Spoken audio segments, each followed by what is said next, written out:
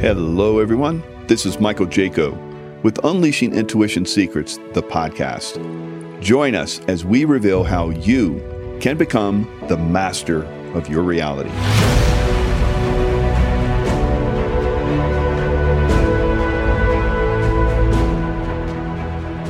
Hello, everyone. It's Michael Jaco with Unleashing Intuition Secrets, joined today by Aaron Spradlin. He's the founder of Mission America Foundation and president CEO of Pale Horse Global Risk and Security, private security consulting firm. He's got a really nice background. I love military guys. It's 25 years of experience collectively obtained during his military career and in the private sector. He's a former U.S. Army paratrooper. Aaron served with the 82nd Airborne Division, the 20th Special Forces Unit, and with the 16th Cav.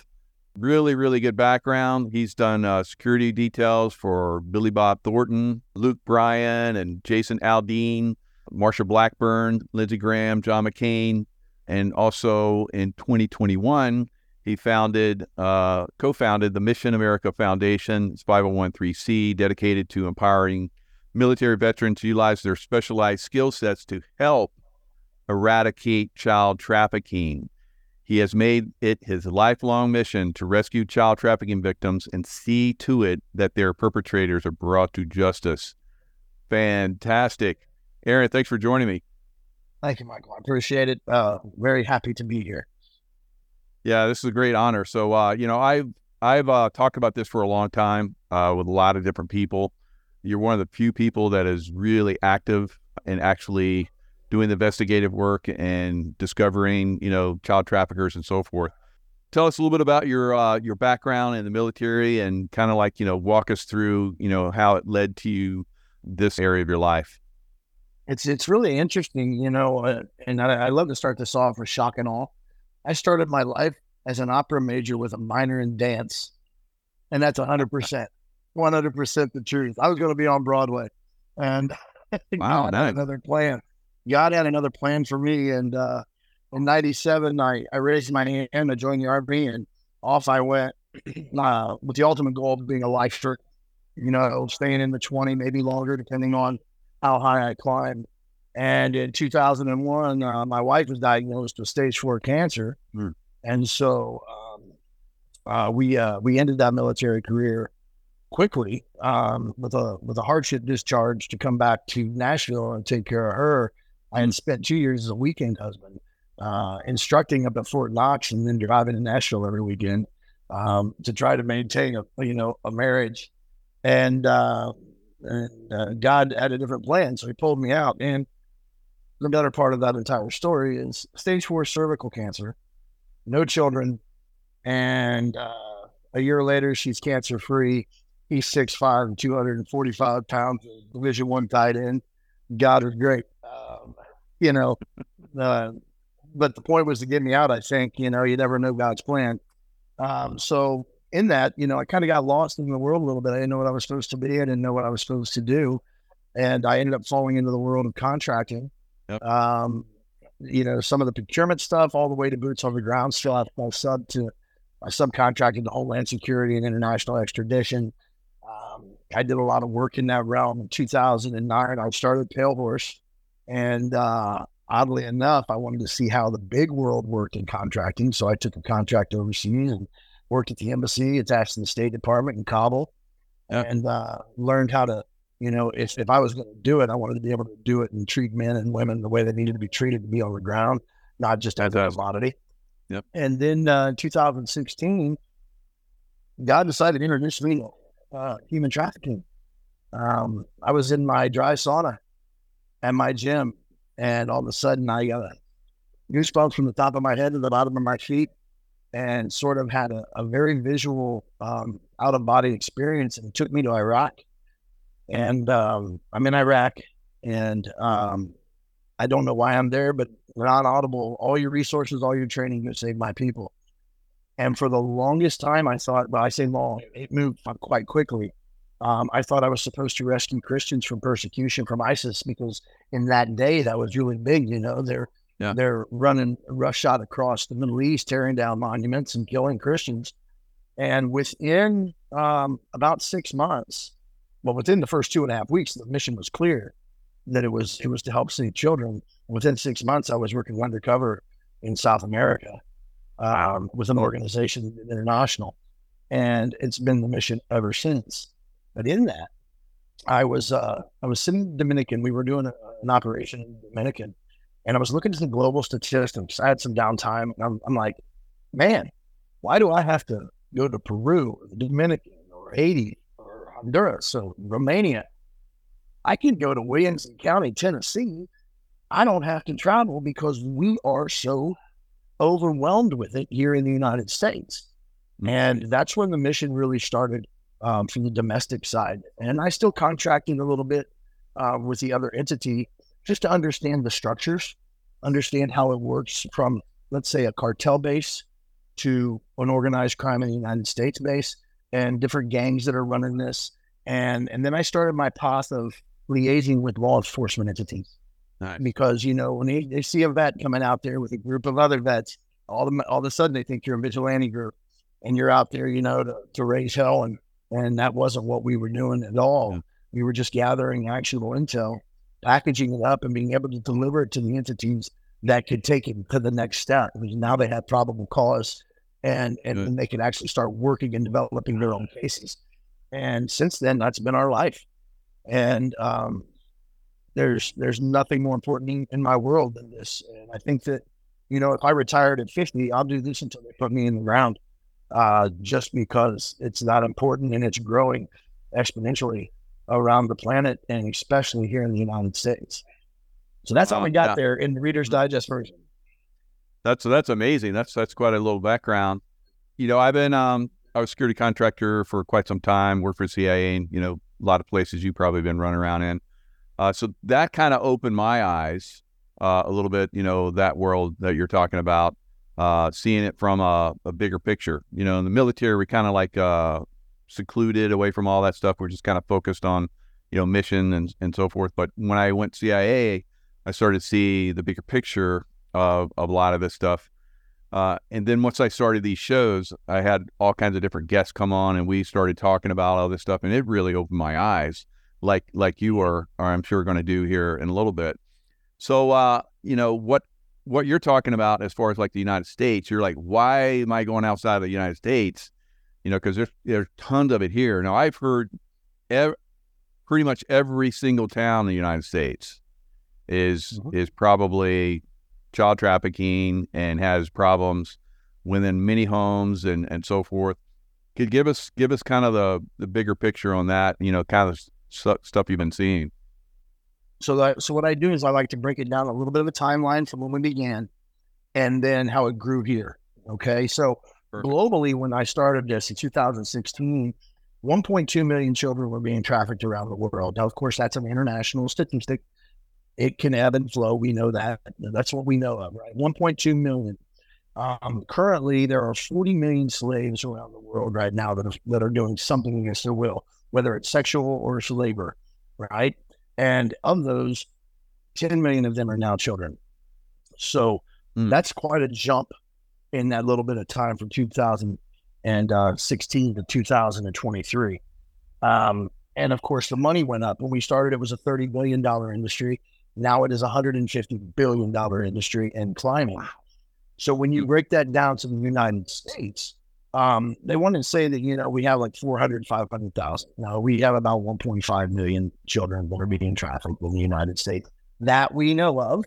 Jesus. Okay, I always got to come back to that because these come in from tip lines, whether it be through the National Center for Missing and Exploited, FBI statistics, Homeland statistics, and then of course now you have the U.S. border and that fluctuation. So in 2018 until 2020, you averaged about 14,750 unaccompanied minors coming across the border every year.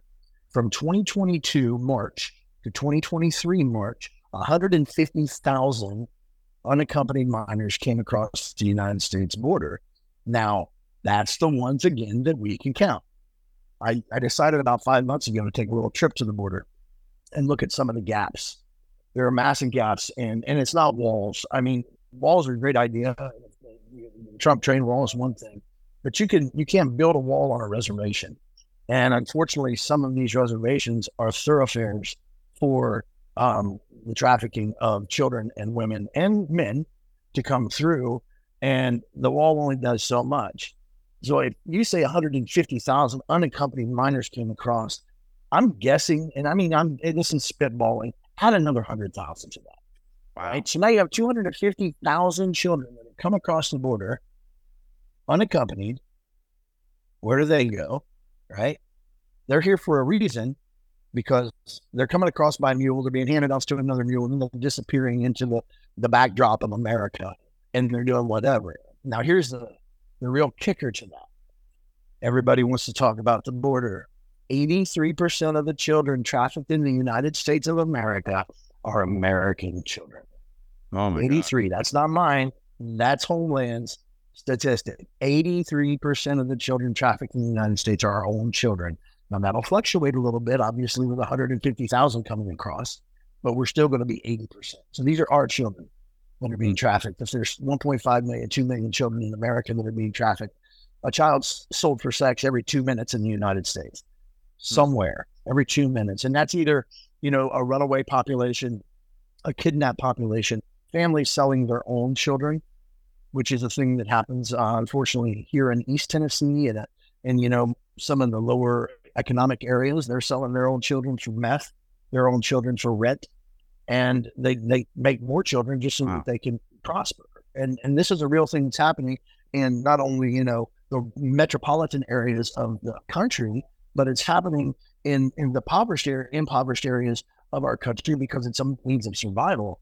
And that's why it's so prevalent in the third world, because they use it as a survival tool. They only have so many jobs in the third world. And then you have rich white guys that come in and buy it up, coming from the United States. I mean, whenever I went undercover in another country, I didn't even have to ask anybody. They came to me, because you portray yourself as a very affluent American, and they come to you. Hey, what do you need? You need a boy, you need a girl, you need cocaine, you need weed, you want some ayahuasca? What do you want to do? We're here for you. We're a concierge. We're going to give you whatever you want, rich white guy, because you're the person that's doing it. And that's the same here. I did something one time. I had a little investigation I was doing in a very low income part of Nashville.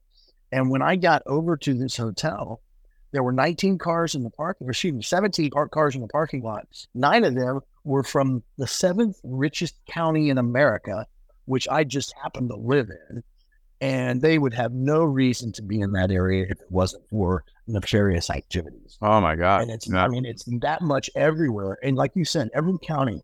So I took it from the U.S. Let's bring it into a Tennessee picture where I live. When I started, 76 out of 95 counties reported trafficking over the age of 13. Now 95 counties out of 95 counties have reported the trafficking over the age of 13 in the state of Tennessee. Wow, these are very small counties. Oh, it's massive, but it's a way for them. It becomes a product. It's no different than cattle to some of these people. And, the Sound of Freedom did a really good job of putting it on the map, right? That this is a thing. Yeah. Mel Gibson's about to drop something big about Romania and Ukraine and Moldova. That's another big thing that's going to put it on the map, but nobody's talking about America. Yeah. At the end of the movie, it says we're the number one consumer on the planet in the United States. Wow. What would lead you to believe it's not happening here? Yeah. There was about 2 years ago, I did a show with Burgess Owens, who's a representative in Utah. And I know he was saying back then that we have a bigger problem with, child trafficking and also with, people that are slaves than any time in history right now. And that was 2 years ago. So I'm sure it sounds like from your perspective, that's blown up even more. Now I see on your website. Let me pull this up so people can see this. You have a real nice website. So right here, looks like you did a little event or speaking with Candace Owens and presidential candidate Vivek Ramaswamy. So tell us a little bit about how the Congress is and the political realm is getting involved, because this is really, where we need this to get going. Well, I will say, I'm very fortunate in the state that I live in to have some representation that we have. All right, so let's start with one of our state senators, which is Marsha Blackburn, a very prevalent senator, up there on the Hill. Marcia was very instrumental in the shutting down of Backpage. So Backpage basically was the Walmart of what's bad and you want to order, right? And so she was, I think she was co-sponsor to that particular bill that shut down Backpage. She's very anti-trafficking, which is very helpful because she just happens to be my senator and lives in the same town that I live in. And I've got about a decade of relationship with her administration, whether it be when she was a U.S. Congresswoman to now a U.S. Senator. Congressman Mark Green. Congressman Mark Green is, of course, a former Ranger. He is a doctor, but more importantly, now he is the chair of Homeland Security's committee in the House. So when we do our little bits of national border look, we like to feed that back to our good buddy up there. And now we also have Congressman Andy Ogles, who has taken over my district, who spent a great deal of time in other countries working in anti-trafficking before he got to Congress. And of course, Ted Cruz has been instrumental in eating Mayorkas alive in his failures on the border. And there are many more that are out there, but on the other side of that, let's jump real quick to McAllen, Texas. So Governor Abbott said McAllen, Texas is the number one thoroughfare for child trafficking into the United States. Now, what's interesting to me is that the congressional leader from that district just so happened to be the former defense attorney for the cartel. And now he's in Congress and he's running the McAllen district. The judge ran unopposed and the DA ran unopposed. So now you have a political structure that's helping funnel this in.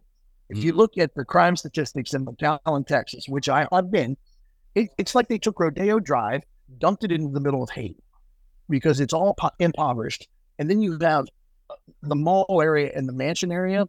It's all Bugattis, it's Gucci, it's Prada, and it's all cartel. And now you have a congressional leader that's sitting on top of the doorway. How do you get around that, right? And the DA and the judge. Of course, we make a lot of enemies when we have these conversations, but, what the heck? There is a way to start to stifle this, but we cannot do it under the current administration. Under the former administration, 45, they had a heck of a task force going after this on the national level. We have reached out because I have another organization that I chair that is more on the policy side of doing things. And so we have been able to be in contact with 45's policy director, trying to shift the focus. Of course, you saw that we were with Vivek, and so we white papered Vivek, we white papered Trump, we white papered. I think there's one more in there that we sent a white paper to on the national statistics that nobody wants to focus on. And I know that we are having one that's almost finished for Congressman Green, also to be a part of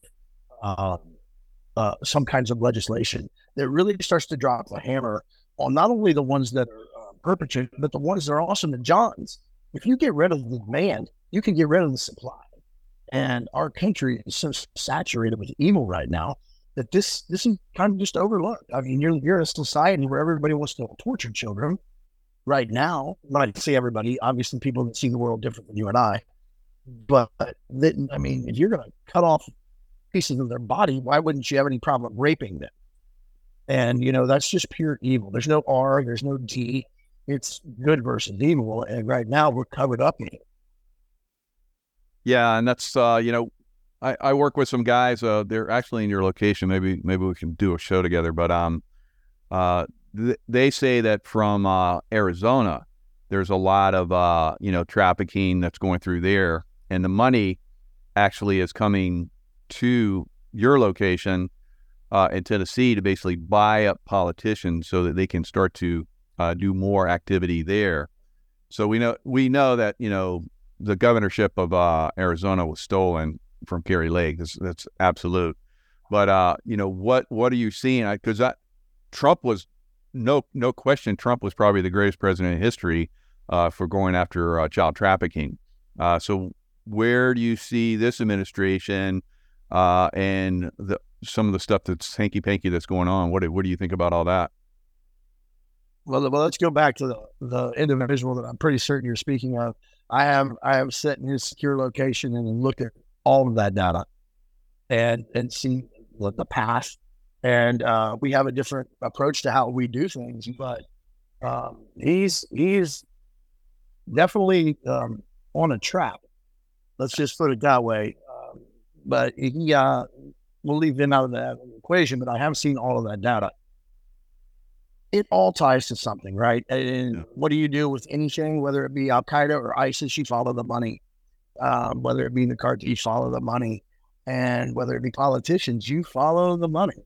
Yeah. And if you continue to put money into the pockets of people that are corrupt, you keep them in power, you don't see any of this changing. Now, we have two targets that we look at. I say targets because they are targets that we want to see fall that are here in the state of Tennessee that are Soros funded or somebody else funded to keep them in a place where the prosecuting is not happening. The reason our numbers have went up so high in national is because our DA is dirty as my shoe. It's just, it's proven and nobody will get rid of it. And that obviously ties into some of the pieces that our friend has. And if that money's flowing through real estate, shell companies, and, certain amount of cocaine and children are being sold, and that money's coming into PACs that are putting people in power. I mean, if you follow it all the way back, you can see it. I have a little disagreement. Not everybody's bad. I've been on a couple shows where I've had disagreements that all politicians are bad. No, I don't think they all are. The problem is they're only one vote. They can only manipulate their buddies to vote their way with selling their soul. You know how it works. My back, your back, then I'll go ahead and vote yes for you, but you got to vote yes for me. And that yes may not be something that you necessarily agree on, but you stand behind your bills so hard, you need them to vote yes. And that's why the system's so screwed up. Because, if I have 33 members in the state Senate in Tennessee, and of course, they're very, very supportive of us here. The entire General Assembly has been very instrumental in some of the things that we've been a part of in legislation over the last year and a half. And going into 2024, it's going to be even stronger just in anti-trafficking because of something we had passed here in the special session. And so, there are good ones there.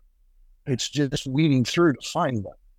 And, it's such a system. I lobbied Congress once in 2011. I had to take 2 showers when I left because it was so covered up with dirt just coming out of the swamp.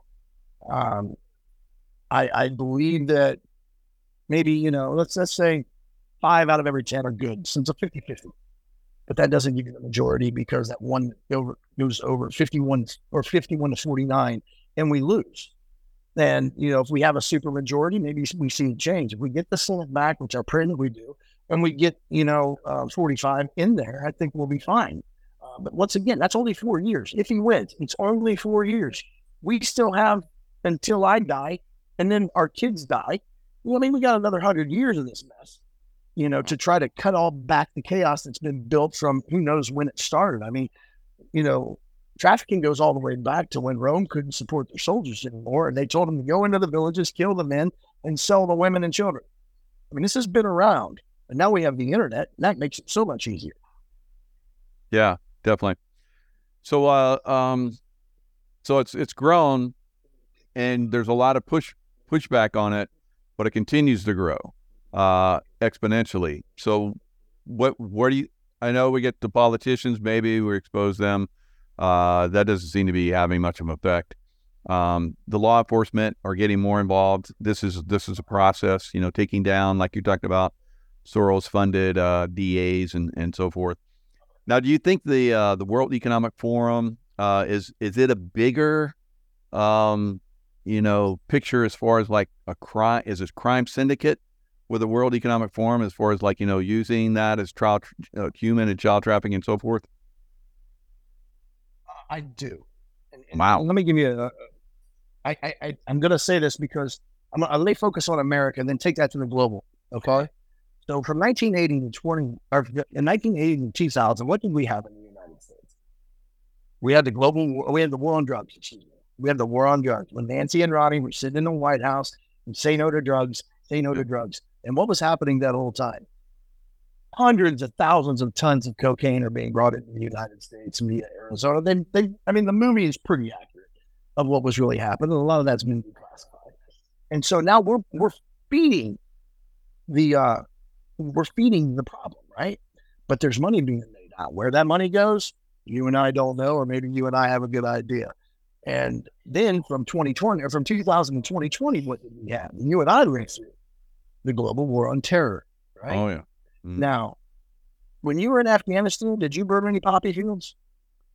I was involved in that in a different way because we had a guy that was former Vietnam that was he was an older guy, obviously, and he came over and he was involved in he wanted to know where all of the guys with the poppy fields were, the drug lords. And we're like, we're looking for terrorists. What do you want to know about? We don't care about that.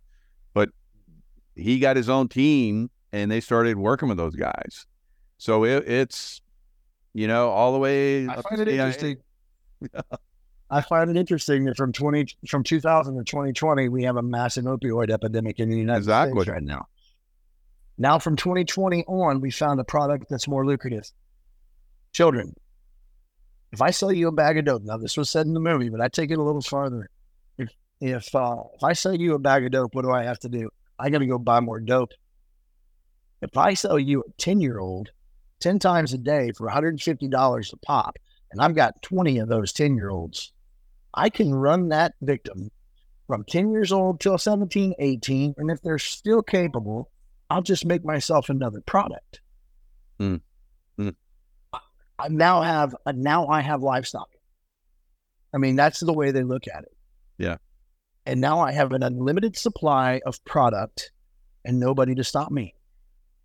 And that is, pretty lucrative. Now that's beautiful. You bring that up. Do you think that's why we walked away from Afghanistan? Why this administration walked away from Afghanistan like they did? I think they walked away from Afghanistan to cause an absolute, I don't know what kind of show we're on, cluster in the world, right? Right. For instance, right now we're finding Colt M4s laying on the ground in the Gaza. Yeah, good point. Yeah. Now, how did they get there? We lost 250,000 weapons in Afghanistan that just so happened to pass through Benghazi, then ended up in the hands of some really bad people doing some really bad things. Yes. And what did we have in common during both of those things? Obama and Biden. Good point. And some of those weapons have actually found their way across the border from us in the United States to some of those drug cartels. Mm-hmm. And let me tell you what, I listened to DeSantis. He was on a radio show right after me here in Nashville, probably 4 months ago. And they were talking about how he would handle the border. And he said that he would put the troops on the border and he'd shut the border down immediately. Now, here's the only way that you win that. You would have to pull all of SOF and all of Spec War and all of Marshak and put them on the border. Because the way that the Jaliscos are training right now, they're a Delta hit team. Wow. They are getting trained by special forces from other countries. ISIS is teaching them how to build IEDs, and that's happening 5 miles across the southern border. And they videotape it and put it out into the world. Hey, you can't touch us. Can you imagine if we put the National Guard on the border? God forbid. They get eaten up. Yeah. But they'd be slaughtered. You only have a couple options to protect the border, and it's all going to have to do with Tier 1 and a bunch of guys that have got a lot of salt left. And, you take the contractors, take, our old work and the guys that are no longer in Afghanistan, no longer in Iraq. We got a handful in Israel that are private and a handful in Syria. We don't have a lot of guys out there. That means we have a lot of guys sitting on the ground that could go to work right now, securing the border and fall under Homeland. It's a very simple fix. It's going to cost a little money, but I bet it's cheaper than the wall. Hello, this is Michael Jaco. If you want to learn more on how to unleash your own intuition, go to michaelkjaco.com, unleashingintuition.com, where you can find my courses on how to become the master of your own reality. That's a good point. And, I was seeing guys, that were leaving the SEAL teams and they would come back and they're all jacked up on something, but they had a lot of money and they were like, inviting me like, hey, if you want to go down south, we need a 60 guy like you, an automatic weapons guy, and you can make a lot of money. You make like 10 times what you're making now. And I was like, nah, that's okay. I got integrity. I don't want any of that part of that. But that was like 40 years ago. So I agree with you. That's been a long time. So those guys probably have a lot of people down there that have been training them and all that kind of stuff. But since then, excellent point. I mean, from the American standpoint, we created the Zeta. If I'm not mistaken, it was Ranger Bat or one of the SF groups that went down to help train these people to combat the cartels. And then they became a powerful cartel because we taught them all our tactics, and we did it, which is even crazier. And then now to put in perspective how powerful the Jalisco is. The Jalisco pretty much runs the Zeta now and the Sinaloa because they're so brutal and they're so powerful. And when you run that, I mean, Mexico's a narco state, and there's no way to change it. And it's sitting right down at the bottom of our country, and they're flowing through by the tens of thousands, and they're not counting. I was talking to a Border Patrol agent on an internal checkpoint north of McAllen, and I said, if we can give you anything in the world to help you with your job, what would it be? And he said, more people. He said, let me give you an example. Now, this was a smuggler's checkpoint, all right? And 277 miles of borders from Laredo to McAllen, there were only 6 checkpoints. That's a big hunk of land for 6 checkpoints, and 1 internal for smugglers. So that means in 34,000 square miles in the Rio Grande Valley, there's 7 complete checkpoints. He said, if somebody walks 200 yards away from me, I can't leave my post to go over and see who they are. Is it people that are looking for a better life? Is it trafficking? Is it Al-Qaeda? Is it the Chinese? Who is it? I can't tell you because I can't leave my post. And that's terrifying when you think about what's coming across, because they're funding, or they're the recipients of funds of all of this. So let's go back to domestic. Right now, the cartels are running the lower lying gangs. So let's say the MS-13, the Brown Pride, the Latin Kings, if I did I say Gangster Disciples, the Gangster Disciples, and the Crips and the Bloods. So they do all the grunt work. They're out on the streets. They get more in their stable for more brutal crimes they commit. So if I go out and kill somebody, they give me 2 more girls that I'm allowed to sell. It's crazy how the structure works. And when you don't have DAs that will prosecute, your law enforcement's not going to go out there and take down a trap house, with 15 girls in it, because as soon as they get into a gunfight, then the next thing you know, it's a hate crime because they're being prosecuted for doing their job. Every one of them are hamstrung. They don't have the support, nor do they have the resources to do this in a way that's going to be effective, which is a lot of what we do on the policy side. We want law enforcement to get more money. We want to be able to teach them, or bring in subject matter experts to teach them what to look for, how the system works, how the structure works, how to cut off the head. And I'm very fortunate. I have a lot of support from some of our friends in HSI, and I have a lot of support from some of our friends with the marshals and the DEA. Beautiful. Right. But they're, everybody wants to put a black eye on the FBI. The FBI and the people in the streets doing the work are in the streets doing the work. The hierarchy is what's holding them down. Yeah. And the hierarchy, why? Because they're being held accountable by the administration. Yeah. And because administration is as part of it. Yeah. Yeah. Yeah. And so how they're getting, if they're getting, I don't know, is the money trickling all the way up to Sleepy Joe? I don't know. I doubt it. But it's protecting him, especially if Soros hasn't changed any of that. Yeah. And I have to. He's one of the most evil human beings ever walked the earth, and his son's worse than he is. I know. Now when I left the Special Forces, the SEAL teams, I was part of, the pretty much the head shed, working on, stuff that was going on down in South America. We already knew when I left well over 20 years ago, almost 23 years ago, that Hezbollah was already moving down into South America.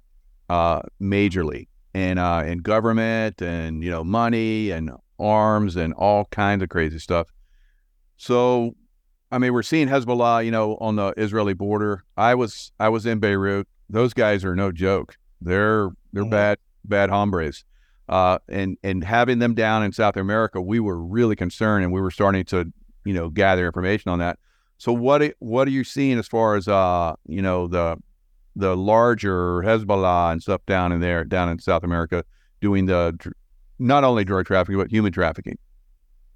Well, so I'll take it from the North American side of that. They've already moved in. They're already here. Wow. And they've been here. And what's interesting, and for your audience, you can literally Google, no crazy, classified, whatever. You can Google radical Islamic training facilities in the United States on the FBI webpage. Wow. They tell you they know they're here.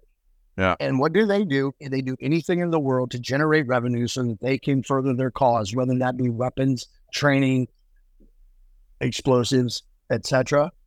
And if you have something as easy as trafficking, it's easy right now. It's harder to sell weapons and harder to sell drugs than it is to sell a child, because we have an idea how to look for weapons. We have a better idea how to look for drugs.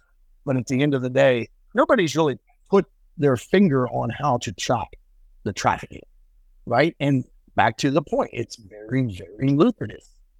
Why would I risk moving weapons from point A to point B, or moving drugs from point A to point B, when all I got to do is sit down in Laredo and wait on my shipment of 12 new victims to come across, or come to Tennessee where we have 600 runaways a month and 10% of them fall victim to trafficking. So now I got 720 new products that I've just gathered up, and now I'm selling and I'm generating revenue. And then I make that money. I send it over to a little money station in Murfreesboro Road in Nashville, and I ship it back home so that it can refuel the machine and come back and run that cycle and just build up internally on us here. I mean, I just had a very in-depth conversation about the threat to the United States right now with the pro-Palestinian, anti-Israel, and all of the things that we may have here already.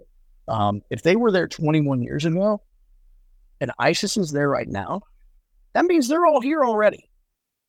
And like I said, you can go to the website at the FBI or Homeland, then they'll show you where the camps are. Why are they there? That's a great question I've asked myself for the last 13 years.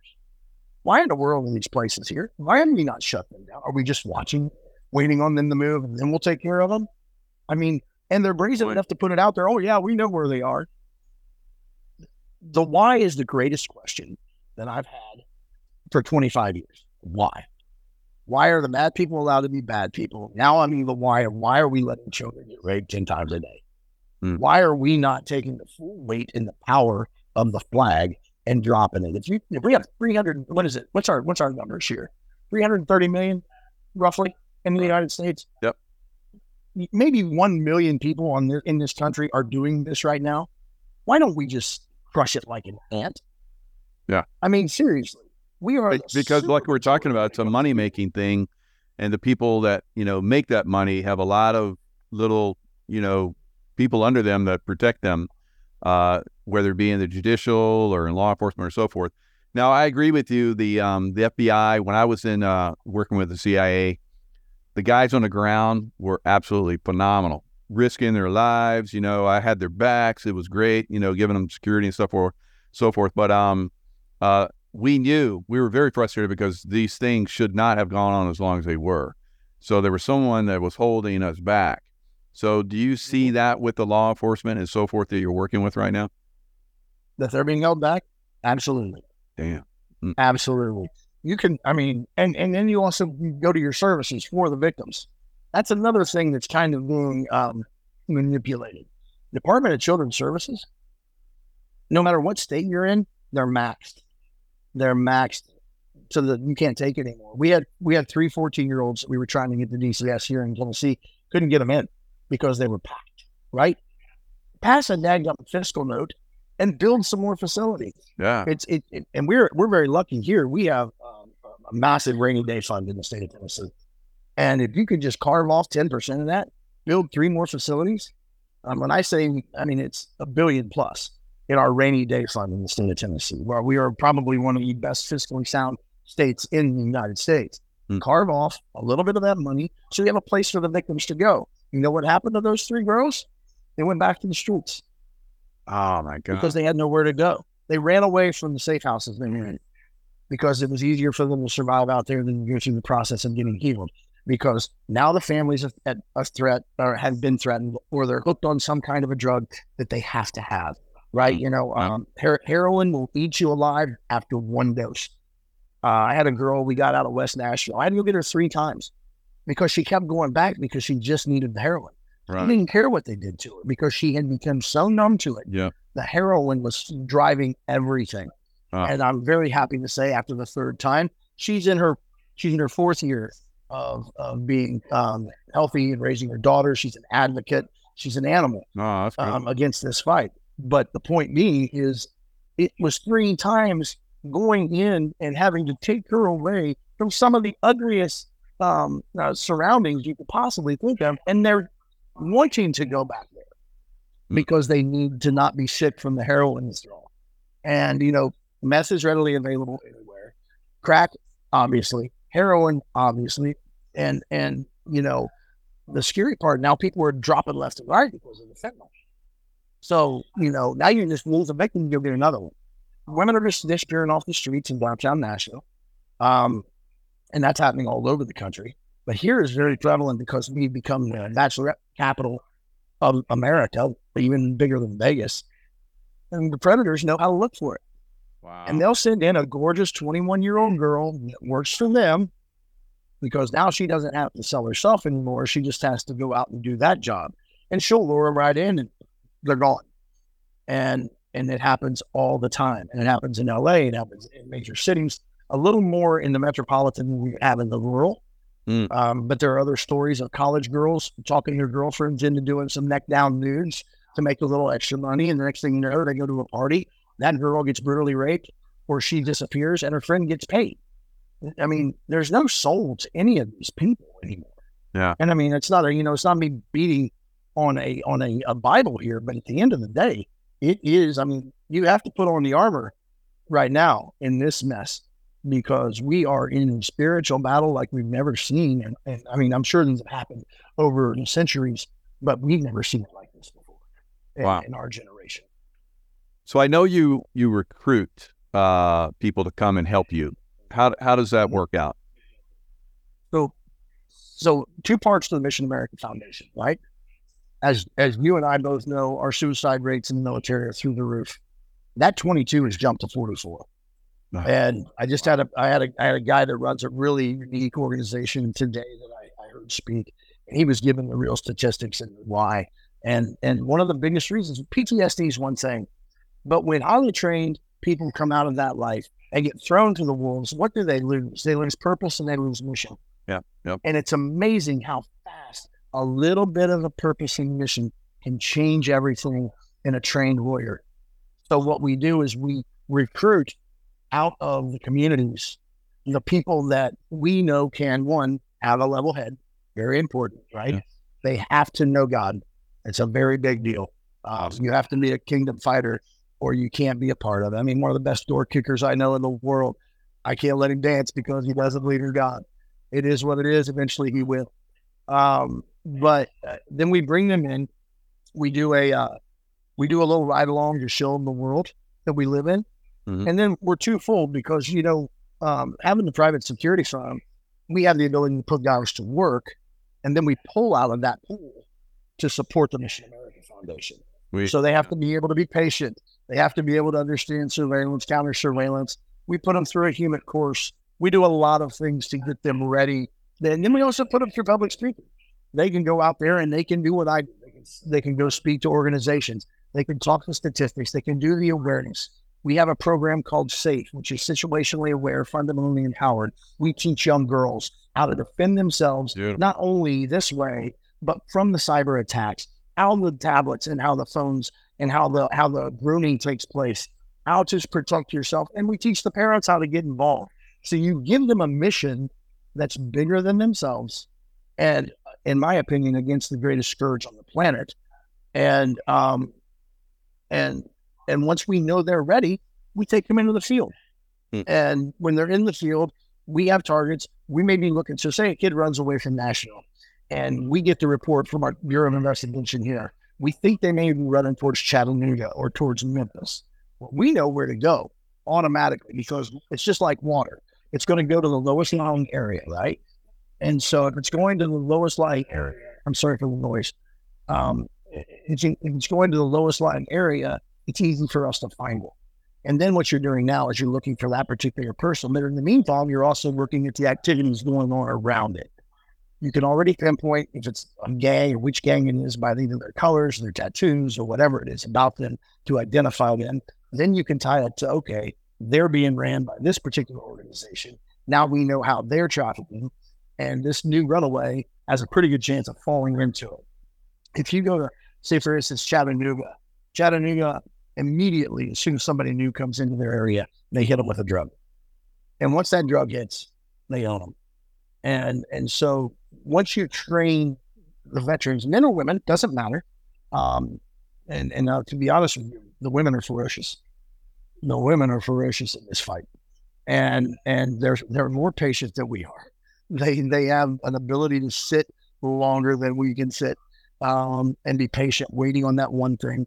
They understand surveillance. And in your background, I'm sure there's been times you've trained people how to shoot. It's very frustrating how easy they can shoot and how much better they can shoot than we can when they're properly trained.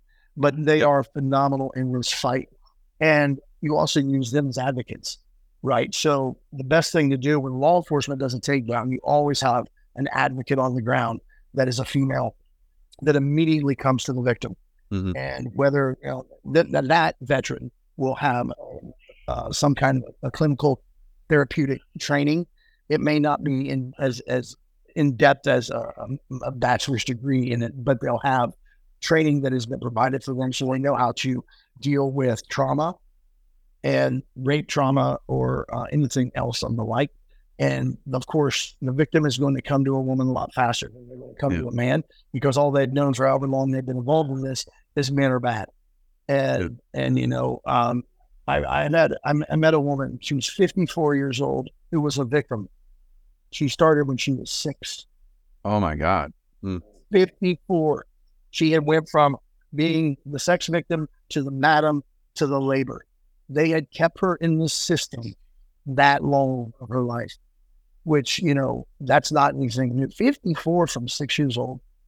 And so you have to, age doesn't matter. If you're willing to fight, the fight. If you're willing to be a voice, if you're willing to, you know, do public service announcements. There's so many ways that people can get involved. The best thing to do is come to the website and I want to get involved, but in that box, tell a little bit about it. Drop your DD-214, put a little history, and that way we can get back to you and find out more about, you know, your background, what your intent is. And right there, thank you so much. And in that box right there, just put out what you want to do. And then we contact, we talk. If you're in our area, we meet in person. If not, we'll meet via Zoom and we'll chat with you. And then if you match what we're trying, and more importantly, if you're in an area that we're very focused on, we'll come to you and have that face-to-face.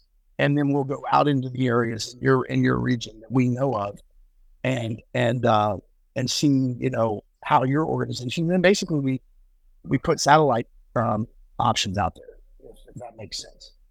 Yeah. So how spread out are you guys? I know you're in Nashville area, but how many other locations are you guys active in? Officially, Nashville is home base. Mm-hmm. We have relationships in Florida. We have relationships in Arizona, Texas, Seattle, Ohio, and Michigan. Wow. Michigan's horrible. Really? I mean, the northern border, the flow over the northern border. If it was possible, I would start putting places near the reservations. The amount of young girls that are missing off of the reservations right now are astronomical. Oh, one, you know, there's no federal support, obviously. There is corruption. It's such a poor world. I mean, there aren't any jobs. You have to eat. So, I mean, it's no different than the third world with no oversight. And so if I could put somebody in Billings, Montana, I would put somebody in Billings, Montana right now, because then you can start to see. But then again, you're going to go up head to head against tribal police, tribal council. They don't want you on the reservation. You're not going to get near it. I can't get on one, and I'm not going to put the number on it. I got some Cherokee in there. Let's just say that. I don't want to be misquoted. Oh, he said he had 8 and he's only got 7, because the attacks come. Believe me, I get attacked left and right for nothing, and I have for some time, just because when you fight the fight, everybody wants to discredit. Everybody wants to say this. I've been told in public speaking arrangements, you're lying, until I put them in the truck and take them with me. Yeah. And then all of a sudden the apology comes. Here it is. I mean, you can see it in plain sight, and you don't realize it. It's like, driving down you remember the pictures we used to see when we were young? It just was a bunch of colors, and then all of a sudden you'd see the Statue of Liberty. I don't remember what that's called, but it's like that. It's right there around you. You don't even know that makes sense. Yeah. Until you know it's there. It's like man trapping, when you're taught cut and sign and all that stuff, and then all of a sudden you see it all. And tracking a deer becomes really easy after you hit him, because you went through some training. Once you see it, you can't unsee it.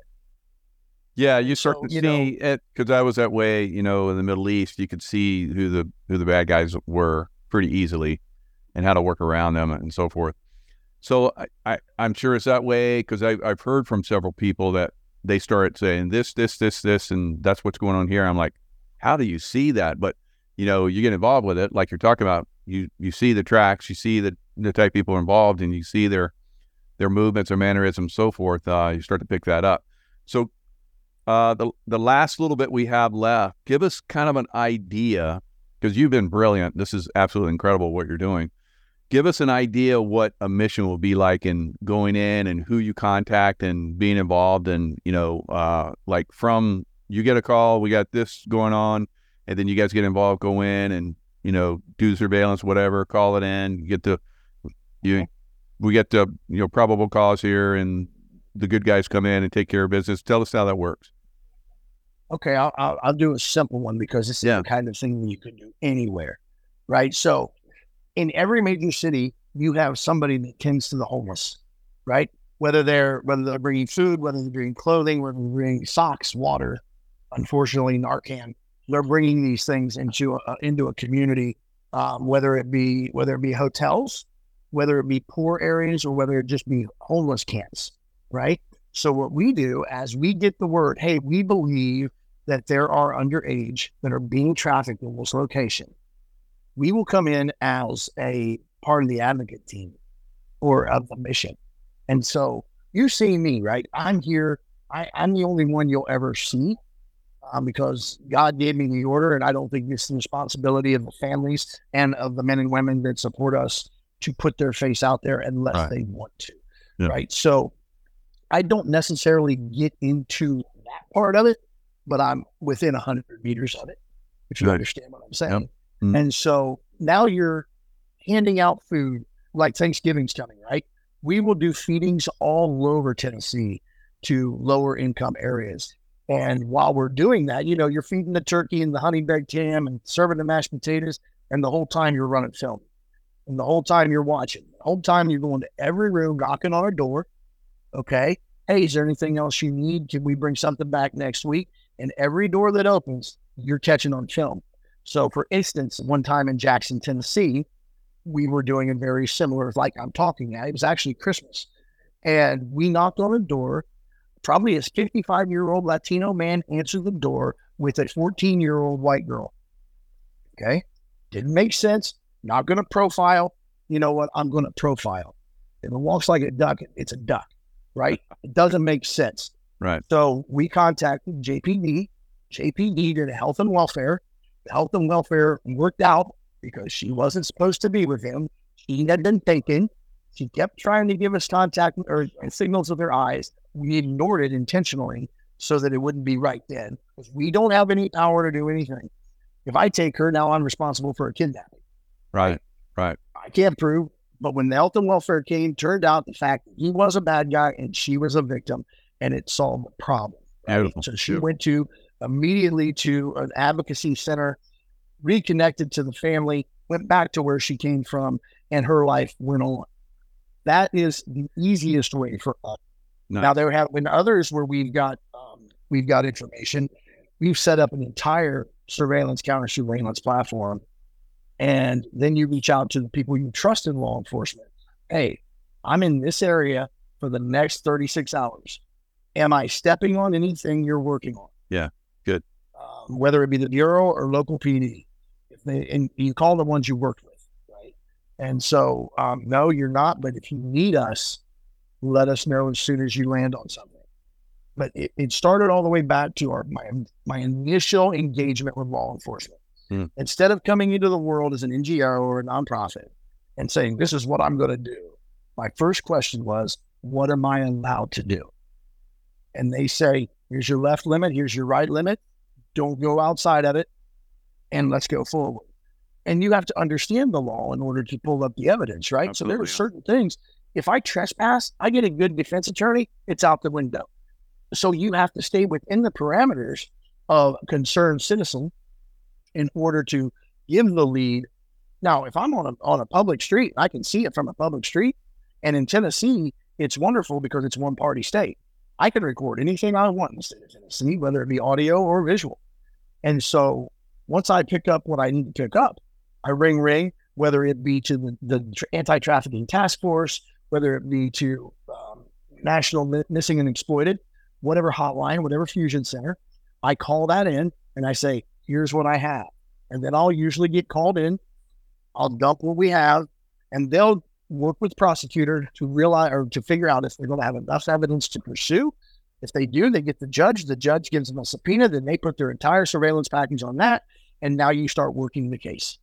And so that's how we work, staying within the limits of, would it be easier to do it like we do in South and Central America? Absolutely. Because when in those other countries, we're allowed to do the bag. We go in like we're buying. We go in like we're setting up a party, but we're working with federal prosecutors. We're working with federal law enforcement that has invited us in, right? So it's a lot easier just to be the rich white guy that's coming in for the party. And when it all goes down, it's beautiful. I mean, they get arrested, we get arrested. They go to jail, we fly home. And then we go to another country. Right. But it's and I say that full disclosure because the entity that I worked with doing that, they said this 100 times on how they operate now. But they say it, but they don't necessarily, the people in the third world aren't necessarily watching these particular videos. So a lot of the faces are shielded, and I wouldn't put it out there. I wouldn't, but that's what they chose to do, and that's how they did it. That's why we work here.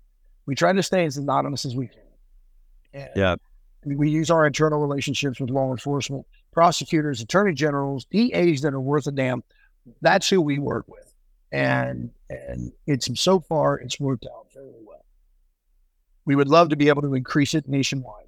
I would love to have 4 main hubs running in the United States in all 4 corners. There's a lot of support, like I said, in the states that I mentioned. Oh, God. And a lot all the way up to the top. Governor Abbott and their team is phenomenal. DeSantis and the people in Florida are phenomenal.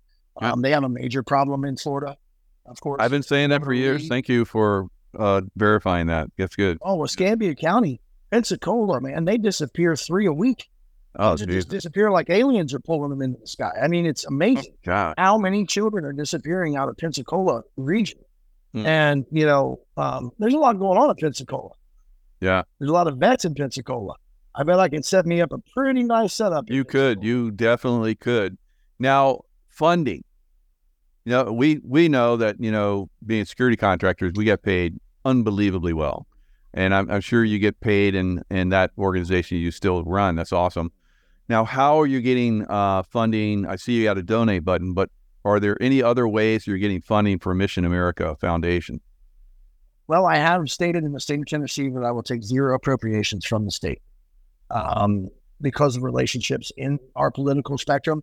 I do not want to have any ties that come back and said I got favor. If you look into anything, if you Google me, you'll see that even when I didn't, I got blamed for it in my private business, which is crazy. It's hard to finagle a no bid contract, but whatever. And very surprisingly, I pretty much fund myself. It says donate. I think this $9.90 that'll come out in the next quarter is probably going to be about $2,500. Okay. Nice. I don't take a salary. from my nonprofit. I'm very anti that, unless that's all you do. Yeah. We have multiple companies, and I'm very fortunate to have a team of partners and guys around me that help us run our other companies that I can focus on this. And, you know, every now and again, you'll get somebody that really wants to get involved. Like, we're in the process, we want to build a restoration campus. Okay, a restoration campus on 1,500 acres. It'll house 150. I mean, that's a lot of money, a lot of staffing, but it's going to happen. And we're very fortunate to have a relationship with a guy out of Michigan that's wanting to get behind the whole thing. But it'll only go towards that, right? Yeah. It'll be towards the medical staff. We don't believe in volunteers. When my guys go out in the streets and they put their life on the line, they get paid to be there. Good. I mean, every one of them would do it for free, but they get paid to be there. Because you know what? Mama's going to ask questions at the end of the day. You're out there 18 hours. Why the hell are you getting paid? You know, the baby needs diapers and whatnot.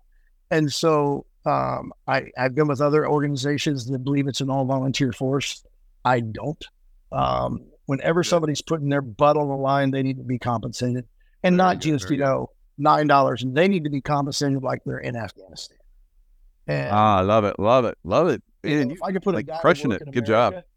If I could put a guy in America to work in America for $450 to $500 a day, I mean, the low end or the high end right now, when we pulled out of Iraq, I think Basra was $550 a day to still run the roads with no big green support. Yeah, that's insane. I remember. Who's going to do that? What? I mean, when in the beginning it was $2,000 a day, you know, and for 120 days, it was good money.